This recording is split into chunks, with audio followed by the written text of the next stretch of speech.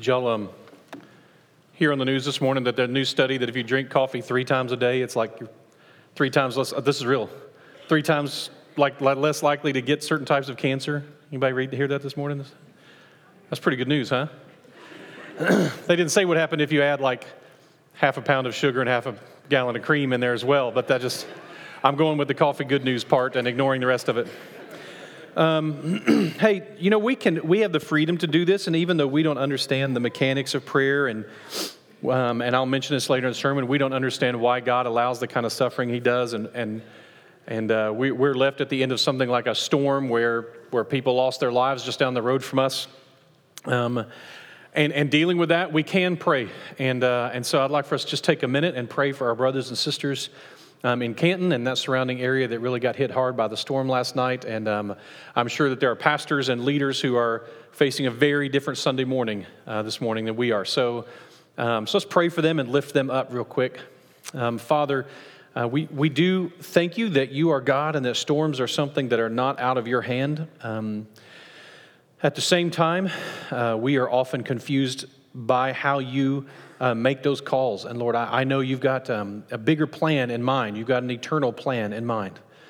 And Lord, I pray that you will accomplish the eternal salvation of people, even through the tragedy of a storm and the loss of life last night. And Lord, I know that we have family and friends in that area who have been touched by this. And Lord, I pray that you would pour out the comfort as only you can. I pray you would give wisdom and insight in the midst of all of it, Lord. And I pray you would help us to know how to be answer to prayer sometimes for people as well, how to encourage them and come alongside them. And I pray you would comfort our hearts even as we remember that you are the God of all things, and you get this even when we don't. And so, Lord, in faith we trust you, that you know what you're doing, and there's a greater plan in all of this. Lord, we ask this in faith through the power of your Spirit and according to the will, your perfect will. In the name of your Son, amen. All right, so we will, near the end of this sermon, we'll have somebody run up here and use the mics again. We'll have a time for you to share testimonies, specifically of ministry, where you have seen ministry lived out. Maybe in people that you're here in the room that you would say, like, I've seen ministry lived out in this person or that person. And so I just want to prepare you. Again, we're going to do that each of these, at least next week as well. Maybe even Mother's Day we'll do that. But anyway, so you would have that in mind as we're getting there. Just be thinking about that as well. So here we are. We're discussing this conversation of refresh and refocus and the different things that go along with that. And I feel like I'm very much so learning as we go through this as well. What made sense in thinking about it is that even though we discussed the heading of Sabbath, Shabbat, meaning rest, not meaning rest, meaning stop. Nuach means rest.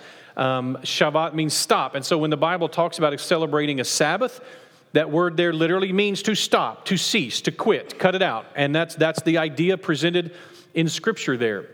That being said, the concept here of being refreshed, I believe now, after studying it, transcends mere rest. So we are called to rest, we are called to stop, but we have this eternal requirement, these ministries that we're called to as well, that don't ever cease.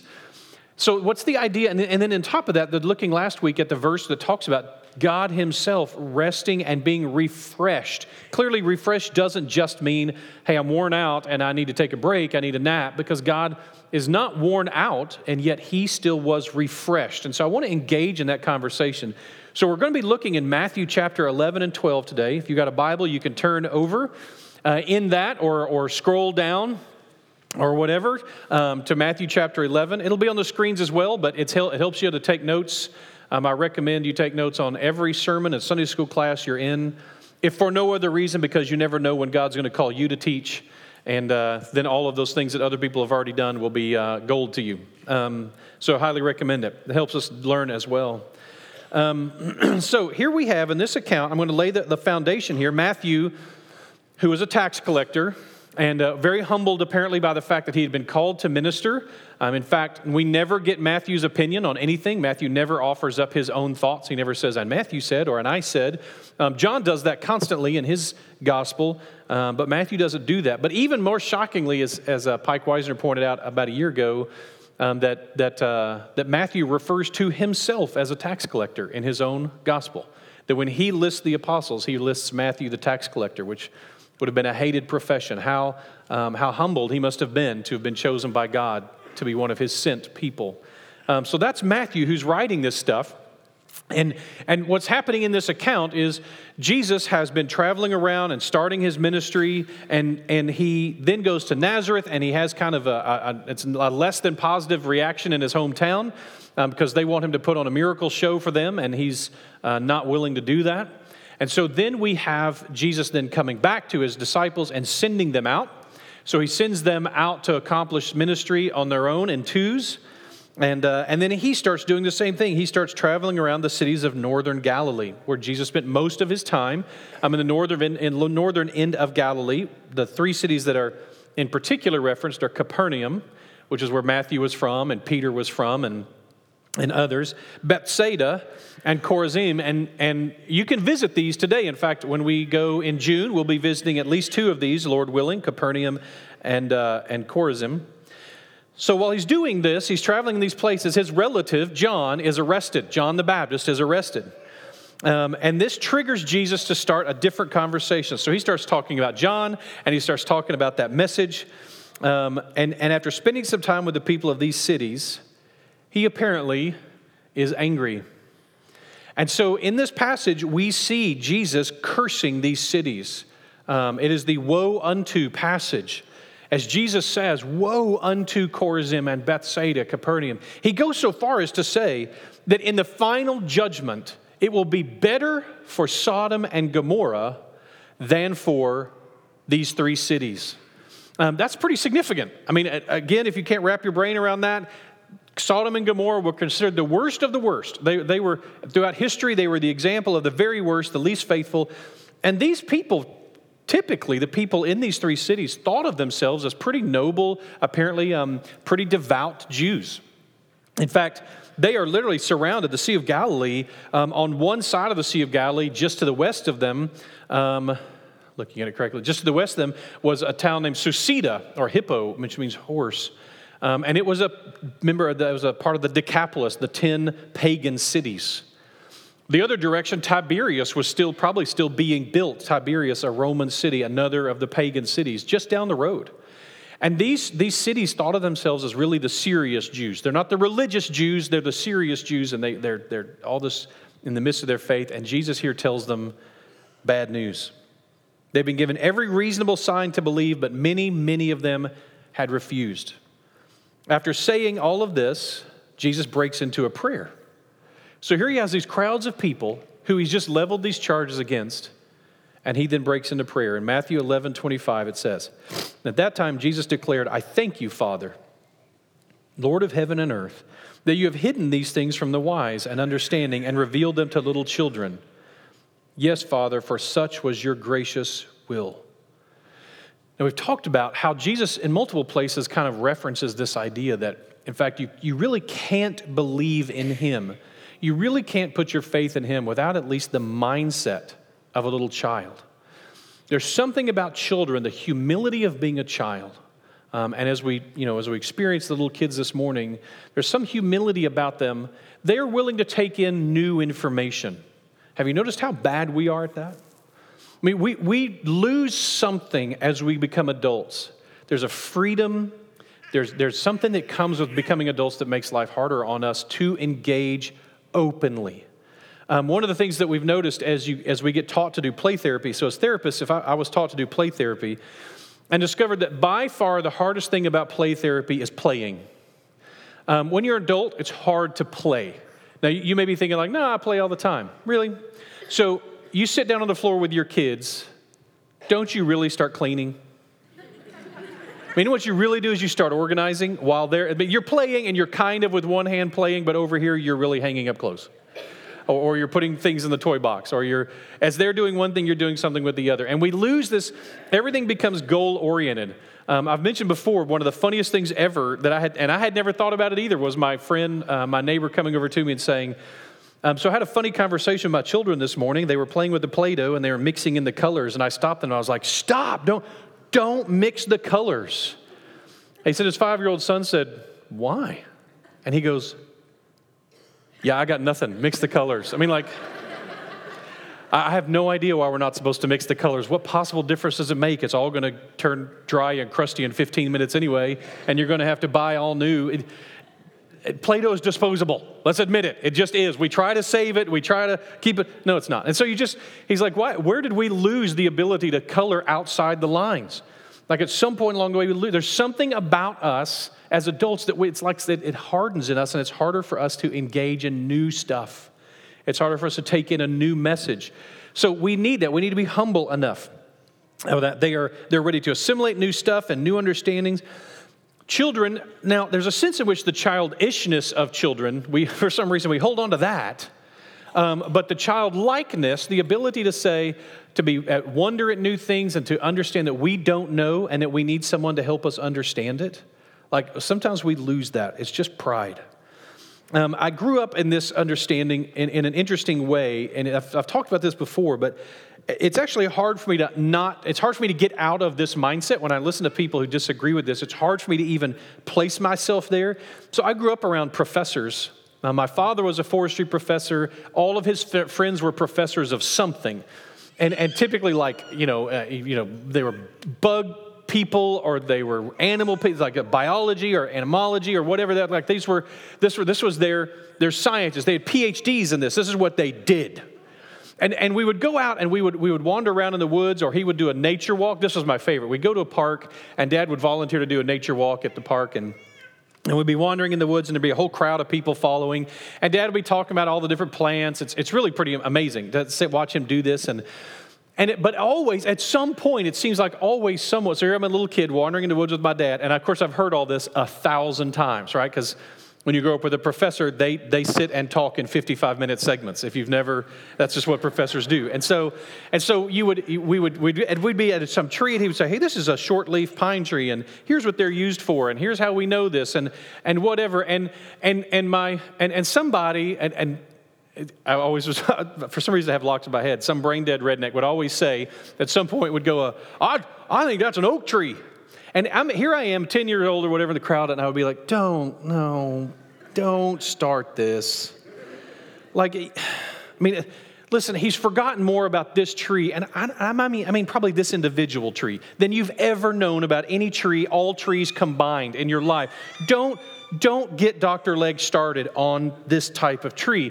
But Dad would stop, and he would explain, like, well, sir, and he was always very patient. Well, sir, actually, here's what this is, and here's why, and here's the scientific name behind it, and here's how they came to those scientific names, and here's what they use it for, and here's the Indians, what they did with it, and you're like, golly. I mean, I grew up with the understanding that you don't argue with certain people about certain things.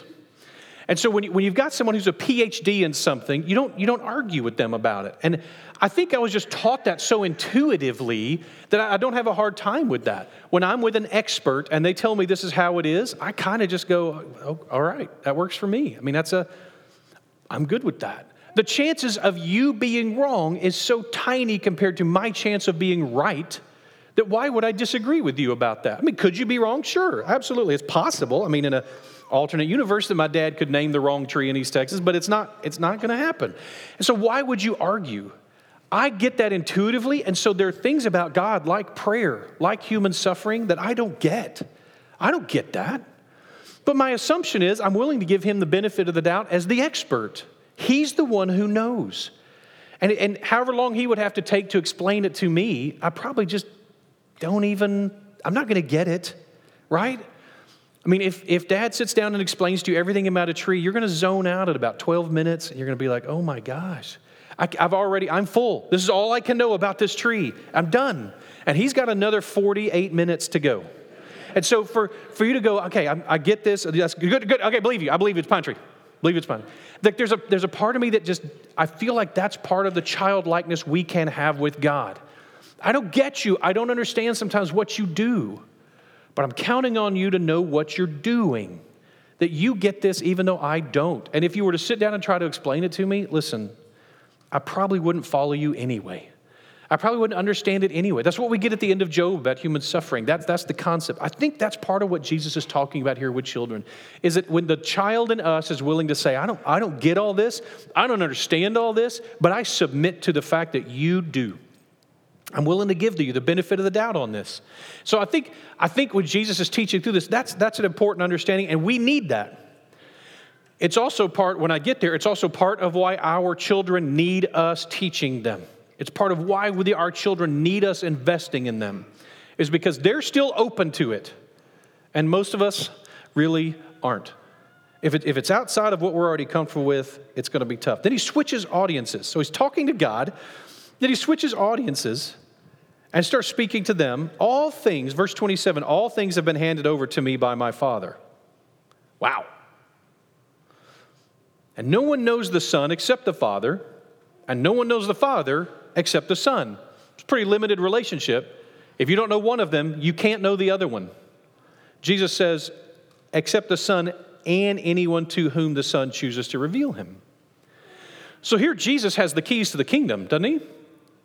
He is the one who can reveal the Father to us. And we study this and look at it. Some people are just unwilling to accept what Jesus is offering here. I am the one who decides whether to offer. Now, we have a gap, and your Bible may even have a paragraph break here. All of that's been added in later. But if you understand it, I think these two passages are very connected. No one knows the Father except the Son, and anyone to whom the Son chooses to reveal him. I think there is an implied, therefore, come to me, all who labor and are heavy laden, and I will give you rest. Take my yoke upon you and learn from me, I think, as I reveal the Father. For I am gentle and lowly in heart, and you will find rest for your souls. For my yoke is easy and my burden is light. This is one of the most intriguing passages in the entire Bible.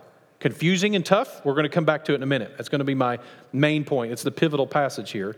So I'm going to move on to keep laying the groundwork. And at that time, chapter 12, Jesus went through the grain fields on the Sabbath. His disciples were hungry. They began to pluck heads of grain and eat them. But when the Pharisees saw it, they said to him, "Look, your disciples are doing what is not lawful to do on the Sabbath." Now, biblically, this is not accurate. There's no such command in Scripture about plucking the heads of grain on the Sabbath. In fact, the Sabbath law is so general. What God taught in the Old Testament, we call the Old Testament, the Hebrew Scriptures, that what he taught in there about that you're supposed to rest and not work on Sabbath. Over time, one behavioral limitation is offered. One. And that is, don't start a fire on the Sabbath. That was the only real behavioral limitation given on the Sabbath by God. Now, there is an account of a guy later who's picking up sticks.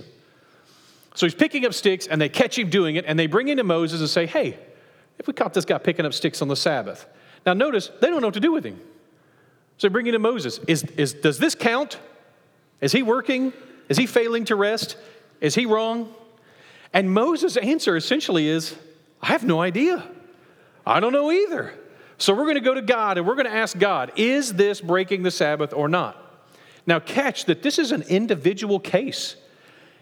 Well, in a minute, if we want to use it as a precedent, fine. But I don't think there's anything in the Scripture to indicate that this is necessarily even a precedent, this example. But they go to God. God says, "You know what? Yeah, he's breaking the Sabbath. You need to execute him." So they do. Pretty tough. Which just goes to show you once again how stubborn a race we are. And I don't mean Jews, I mean humans. How stubborn a race. God gives the instruction to rest, and we still can't obey. Right? That is childishness. Now I'm 45. Naps seem like a good idea. But boy, do my little kids resist them. Hey, you need to go lay down and have a nap. No, like what would you possibly be thinking to say no to a nap? Like what's wrong with you? So, anyway, here, win the lottery. No. So I don't get it. But I was the same way. I fought him tooth and nail at that age. That was that child. God is offering a good thing and we say no. Now, so even if you're going to take it as a precedent, which I don't think is there, no starting a fire and no gathering sticks on the Sabbath. I think it is clear that God is saying, listen, I've judged this man's heart. He was gathering sticks in rebellion. He'd probably start a fire. So yeah, execute him. But notice there's nothing else in there. Now the Pharisees allegedly, and I've heard different rumors of this, and I don't know how to find out the truth of this, but allegedly the Pharisees by this time had so many sabbatical laws. I've heard there's like 400 of them by Jesus' time in history. In fact, without going into detail, I've heard there's a really funny series of them where apparently there was a guy who wanted an egg on the Sabbath, and there's like one law after, like there's a law that says like you can't cook an egg on the Sabbath, and then there's a law like 10 later, there's another one that says you can't cook an egg on a rock on the Sabbath, and then like 15 after that, there's like you can't cook an egg in the sand on the Sabbath, and like it keeps going. You know, there's one poor guy who's just constantly like, but I want an egg, and he keeps finding new ways to cook the egg on the Sabbath. There's nothing about cooking in the sand. Fine, now you can't cook it like that's welcome to humanity, right?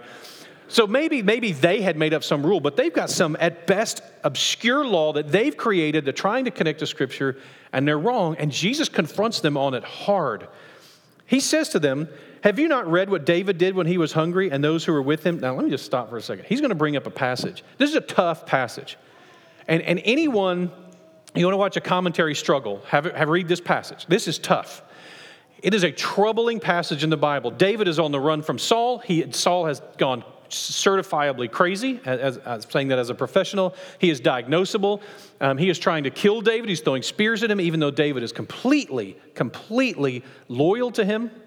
So David is on the run. A handful of people follow David. They have no food. They have no supplies. They run to a kind of a temple thing that they have, and they get there in Nob, and they go to he goes to the priest and says, do you guys have any bread? And the priest says, no, except for the bread of the presence, what's called the showbread. A dozen loaves that are cooked very specifically and even displayed very specifically. There's very specific rules about the showbread. And one of the rules is no one but the priests eats them. So David shows up and says, do you have any bread? And the priest says, only the showbread. And he gives it to David. Now this is really out of line. So Jesus references this. This is a troubling passage. And in the passage, by the way, it does not declare God's judgment on this. It just gives us the history. Hey, this is what happened. And so David takes the bread and leaves with his men. Then Saul, by the way, shows up later and slaughters all the priests who gave David the bread, and they gave him Goliath's sword as well. So which we know that was wrong. But so Jesus mentions this, how he entered the house of God and ate the bread of the presence, which was not lawful for him to eat, nor for those who were with him, but only for the priests. Jesus then explains straight from Scripture an example when the law is broken. And Jesus here doesn't even really say, and that was good. He just says, here the law was broken. By the way, it's insulting when you're talking to a Pharisee to ask the question, so have you ever read this in the Bible? Because, of course, they have. And, of course, they're struggling with that passage. And Jesus picks a hard passage for them. And then Jesus really brings together this fascinating little thing. Have you not read in the law how on the Sabbath the priests in the temple profane the Sabbath and yet are guiltless? Listen, the priests work on the Sabbath. They work like crazy. That's like telling church staff, right? Hey, you need to rest on Sunday. Well, yeah, right. Like that's going to happen. I mean, there's a lot of work to be done on Sunday. But it's even worse. The priests are very, very busy on the Sabbath, doing all kinds of stuff on all the Sabbaths. And Jesus says, how come they're not found guilty of breaking the Sabbath? Never thought about that? The essence is this. Sometimes there are things that are more important. Look at verse 6 is amazing. I tell you, something greater than the temple is here. Jesus has referenced the sacredness of the temple, the sanctity of the priesthood, and then he says, something greater than the temple is here. This is straight up blasphemy to the Pharisees. They would have been so offended by this. The gasp that would have risen from the crowd of Pharisees, however many there were, that Jesus is clearly proclaiming himself as greater than the temple. He's going to get worse. It's going to get worse here in a second. The essence is this. Some of these are important rules. Absolutely. The showbread is an important rule. It shows the sacredness of the temple, but some things are greater and more sacred than the temple. This is big stuff here. Jesus is majorly picking a fight back with the Pharisees. Of course, he keeps going. And if you had known what this means, so this is also insulting. If, by the way, you had read the prophets and you knew what they said, I desire mercy and not sacrifice, you would not have condemned the guiltless. So he tells them, you don't know Scripture. You don't understand this. Yes, okay, so you're trying to follow some narrow little law that you wrote, and you're condemning people for breaking it, and here's what I'm telling you.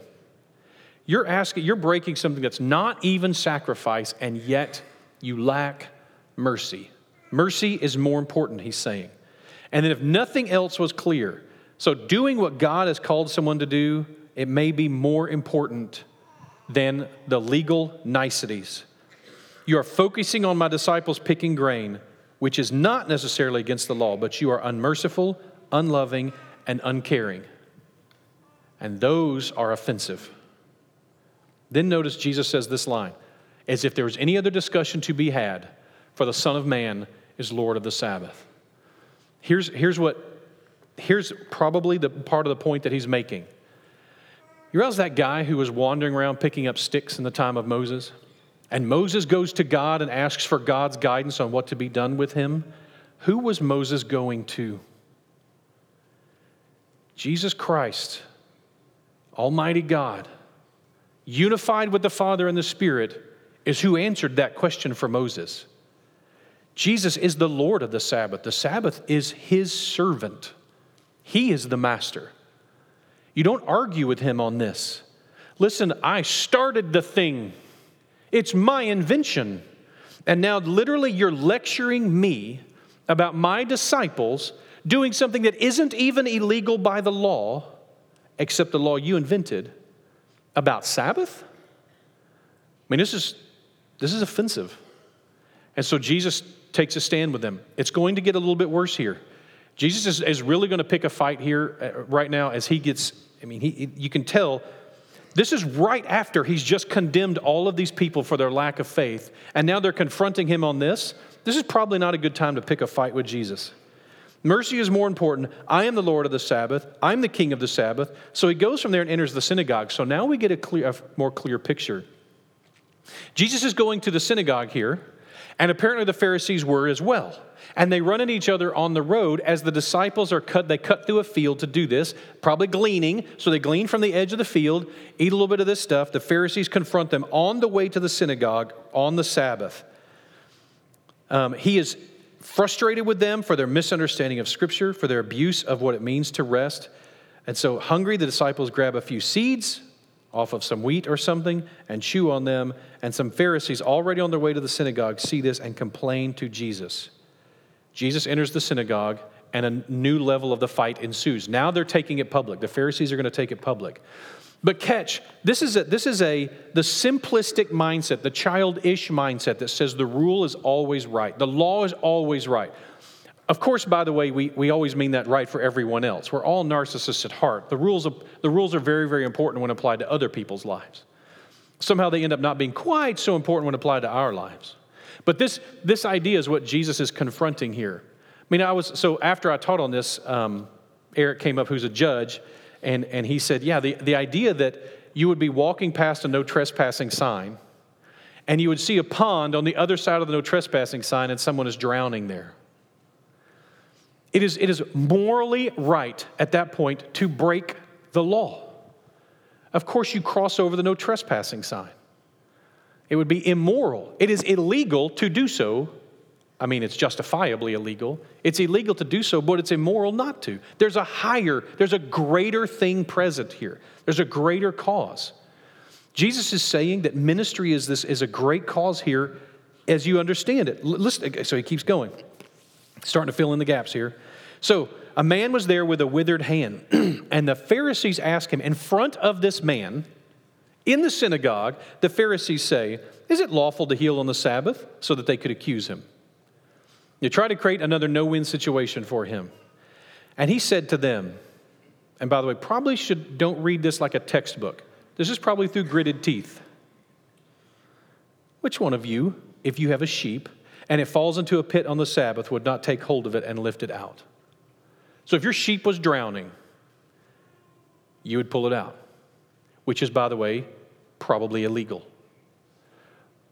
But it's a sheep, and the sheep is important to you because it represents money.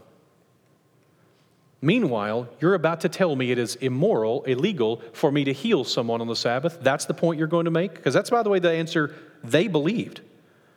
So is it lawful to do good on the Sabbath? He proclaims it. So it is lawful to do good on the Sabbath. Then he said to the man, stretch out your hand, and the man stretched out, and it was restored, healthy like the other one. There is rest, and in the midst of rest, there is morally right things. I believe, once again, we're seeing an example of the fact that refreshment has to do with living out the calling, even in the midst of rest. Here's the call of Jesus Christ. I can choose to show you the Father, he says, so come to me, all who labor and are heavy laden, and I will give you rest. Take my yoke upon you and learn from me, for I'm gentle and lowly in heart. Here's the key. Labor, weary, heavy laden, you're carrying a load, come to me and I will rest you. And take my yoke. I'm going to explain that in a second. Why you would say to a weary and heavy laden person, hey, here's a yoke and a burden. That sounds mean. But I want to start with this. Those who find rest for their souls. You find rest for your soul when you take on his burden, his yoke. I'll come back to that real quick, but I want to take a second and do what I'd said. You've been thinking, I want to hear 2 or maybe 3 examples of places where you've seen ministry lived out. And where you've seen people who have taken on the yoke that God has for them, the burden that God has for them. They're trying to live out Jesus' yoke. So come up here and grab a mic and let's see if we get a couple of hands of people who say like, yeah, I've got an example of that I'd like to share, of where I've seen that. Anybody? Got a hand?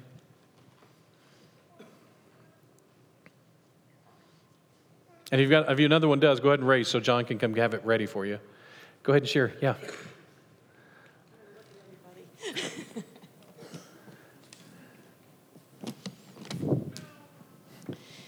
My name is Sherry Skinner, and I'm involved in work that's done at the Christian Women's Job Corps here in Tyler. And all of you are partners with us.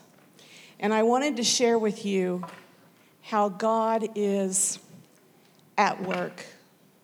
I want to start with a praise about the goodness of God and how he can open doors and windows and pour out blessings that we can't even begin to imagine. At Christian Women's Job Corps, Thursday was our last day of the session that we have, and it's about a 10-week session. And on this paper that I have are the names of the women that have accepted Jesus as their Savior for the first time. On Thursday, we had 3 women that became Christians. But in the course of a 10-week period of time, we've had 14 women that committed their life to Jesus. In addition, we've had an additional 14 women that rededicated their life to the Lord. So in 10 weeks, this church has been helpful and involved in ministry that have brought 28 people to Jesus with 56 people enrolled. Mm-hmm. That is really powerful, and we praise God for that. And many of you in this congregation have been involved with both prayerful support and financial support, but we also have members here that give of their time and energy. Charlotte Latham, Gay Brookshire, Shelley Judd, Cecilia Ellis, Betsy Helgeson, and John Redfern. John led us just last week in just amazing prayer and worship. So my request as part of your body is that you would lift these women up in prayer, because these are brand new baby Christians that are just now beginning to learn the path. Oh, lest I forget to add, we didn't anticipate this, but God did. And he sent someone to us who is going to be doing a 13-week Bible study called Experiencing God. And many of these brand new Christians are going to be involved in that. So I just wanted to share with you the mighty work that our God is doing and that you are a part of. Thank you so much. Yeah. Another one? We'll do this again next week as well. But we have another example of someone who you've seen living out ministry. I'm one of those women that went to that course, and I rededicated my life to the Lord, and I'm here because of that program. So thanks to everyone for supporting CWJC. Absolutely. Excellent. All right. Let's, again, be thinking about that, where you've seen that lived out. Next week we'll do it again, and maybe on Mother's Day as well. But so I want to share with you this last little bit to close up this thought, because I want to make sure that you're seeing this yoke concept, I think, correctly. So, Blake, let me get you and David to come up here real quick. So to understand, right there's good, and then face them. And so one concept that Jesus may have been talking about here is the idea of a double yoke. And so the reason for a double yoke was to take two beasts of burden like these two, and there you go, scoot over a little bit that way. No, away from each other. There you go, like that. So you could see, so the way it would be is that you would yoke two animals together so that where they moved, and there would be two, if they were leaning over, and I'm not going to make them lean over like cattle or anything, but so you see on the screen that there would be two neck loops to hold them in place, and then wherever one of them went, the other one would have to go as well. And they would equally share whatever they were pulling. So what they were pulling would be attached to this, and that's what they would pull. Now, part of this may be part of what Jesus is saying, is that I am offering up to be the other person on the yoke. You need to take on my yoke. Clearly, this is one of the distinct possibilities that Jesus is saying here. Take on my yoke. I will teach you. I will show you. You will learn from me. I'll be the lead oxen, so to speak. Make sense? That's part of what he's saying, why it would be lighter, easier, correct. And by the way, a poorly made, you can see these are carved. These would be made for the individual animal. And so it would have to fit them perfectly. A poorly made yoke would kill the animal. And so that has to be exactly right. Okay, Blake, you can sit, not you yet. So now take this one like this and put your hand, there you go, hold it like that. Now, it's certainly that one of the points Jesus is making is that the yoke that we carry, when you come to him, and so if you imagine there being stuff hanging off here, burdens hanging from this yoke, is that you're saying you come to Jesus, there you go, weary and heavy laden, and Jesus says, hey, you seem very weary, you're exhausted, the burdens you're carrying are very, very heavy, you need to take on my yoke. Now, is there anything about this scenario that it makes sense that what he means is add another yoke? Does that seem like that would even be possible? No. In order for David to take on this new yoke, a lighter one, a one that's correct for him, a single person yoke, what's he going to have to do? Right. So he's got to get rid of this yoke in order to put this one on. Right? This is an exchange Jesus is teaching through here. The refreshment for our soul, the rest for our soul, comes not in not having a yoke or a burden. Thanks, man. You can have a seat. Not in not having a burden or a yoke. It isn't about having nothing. That's not an option. It is in having the right yoke, the well-made yoke. My yokes are well-made. The right one to carry. And the correct burdens that he has for us. So whatever these other burdens, these other yokes that we carry, and again, it's not that they're bad. The other yokes may not be bad. For yokes from parents, some of them are bad. There's empty ways of life handed down to us by our parents. The yokes of being right all the time, the yoke of being enough, the insufficiency that our culture consistently pushes upon us, the yokes of grandparents or of family lineage or of prejudices or of our own perfectionism, the yokes we try to lay on others. When Jesus is, the only other passage where Jesus, or one of the other passages where Jesus is really angry is in Matthew 23. That's when he tells the Pharisees, you manufacture burdens and then hang them around people and you don't help them carry them. We do that sometimes. People have manufactured burdens and laid them on us. Maybe church has put burdens on you that aren't from Jesus. It happens all the time. And so whatever it is, these burdens that you're carrying, these rules, these deals that you've got that you're supposed to carry that other people have laid on you, this is such a significant part of the Christian walk. Now, we don't get it because we don't identify with it because we have things like running water. and petroleum vehicles. We have slaves. They're called cars. And we drive them places, and they do all the work for us. Imagine if we had to walk everywhere. So for most of Christian history, most of human history, the way you got water to your house was with one of these. Not by turning on a faucet. So you can imagine if you have to do this all day. So think of all the water that your family uses. Now imagine if you had to haul that every single day. How real this analogy would be for you. Especially if you live in a desert like Israel and you're having to haul from the spring, which may be the center of town or outside of town. You're going to carry one of these suckers, and how much can you carry? Not enough. You have to go multiple times a day to water your animals and to water your garden and to water your people. And this would have been a very real picture of exhaustion of having to carry this stuff all day, every day. Listen to that with that heading that Jesus is saying, try my yoke. Take off the old one. This is important.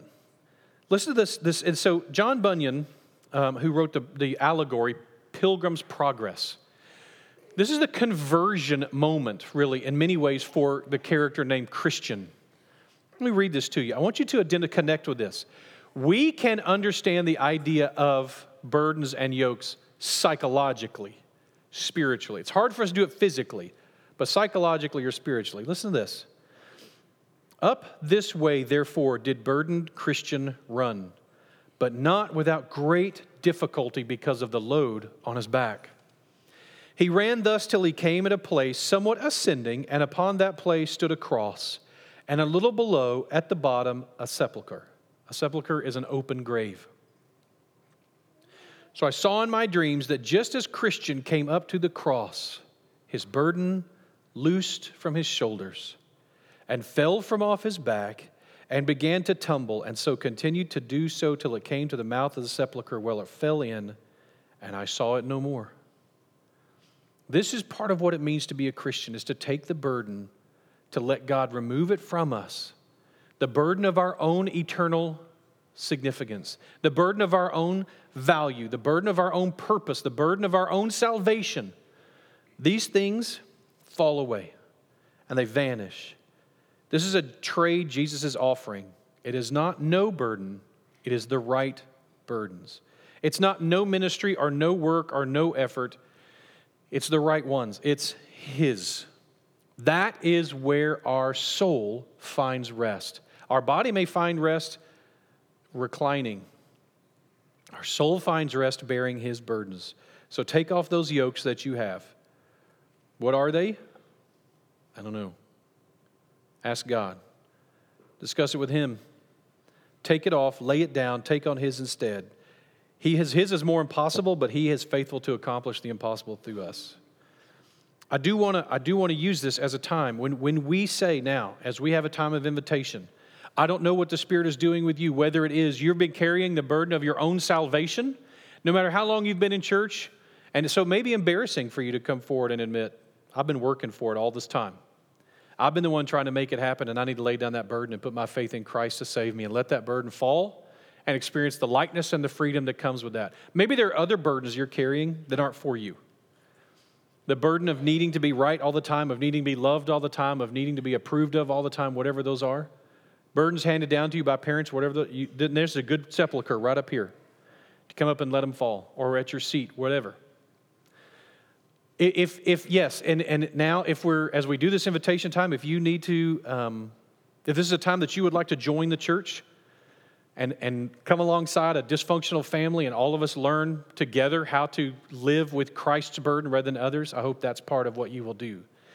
If you are a member of this church and you've never signed up to help invest in the future, the current and future generation of ministry leaders in our nation and around the world, meaning in our children's programming and our children's ministry, it looks like Rebecca's back there herself. You can sign up this morning. If that's what you do as your invitation time, go do it. That's totally appropriate that you need to go do that. This is an opportunity God has given us. It is our burden as a church. It's the one God has given us. So pray and ask God for His yoke, for His burdens. Father, we come to you through the power of the name of your Son, who said He could reveal you to us.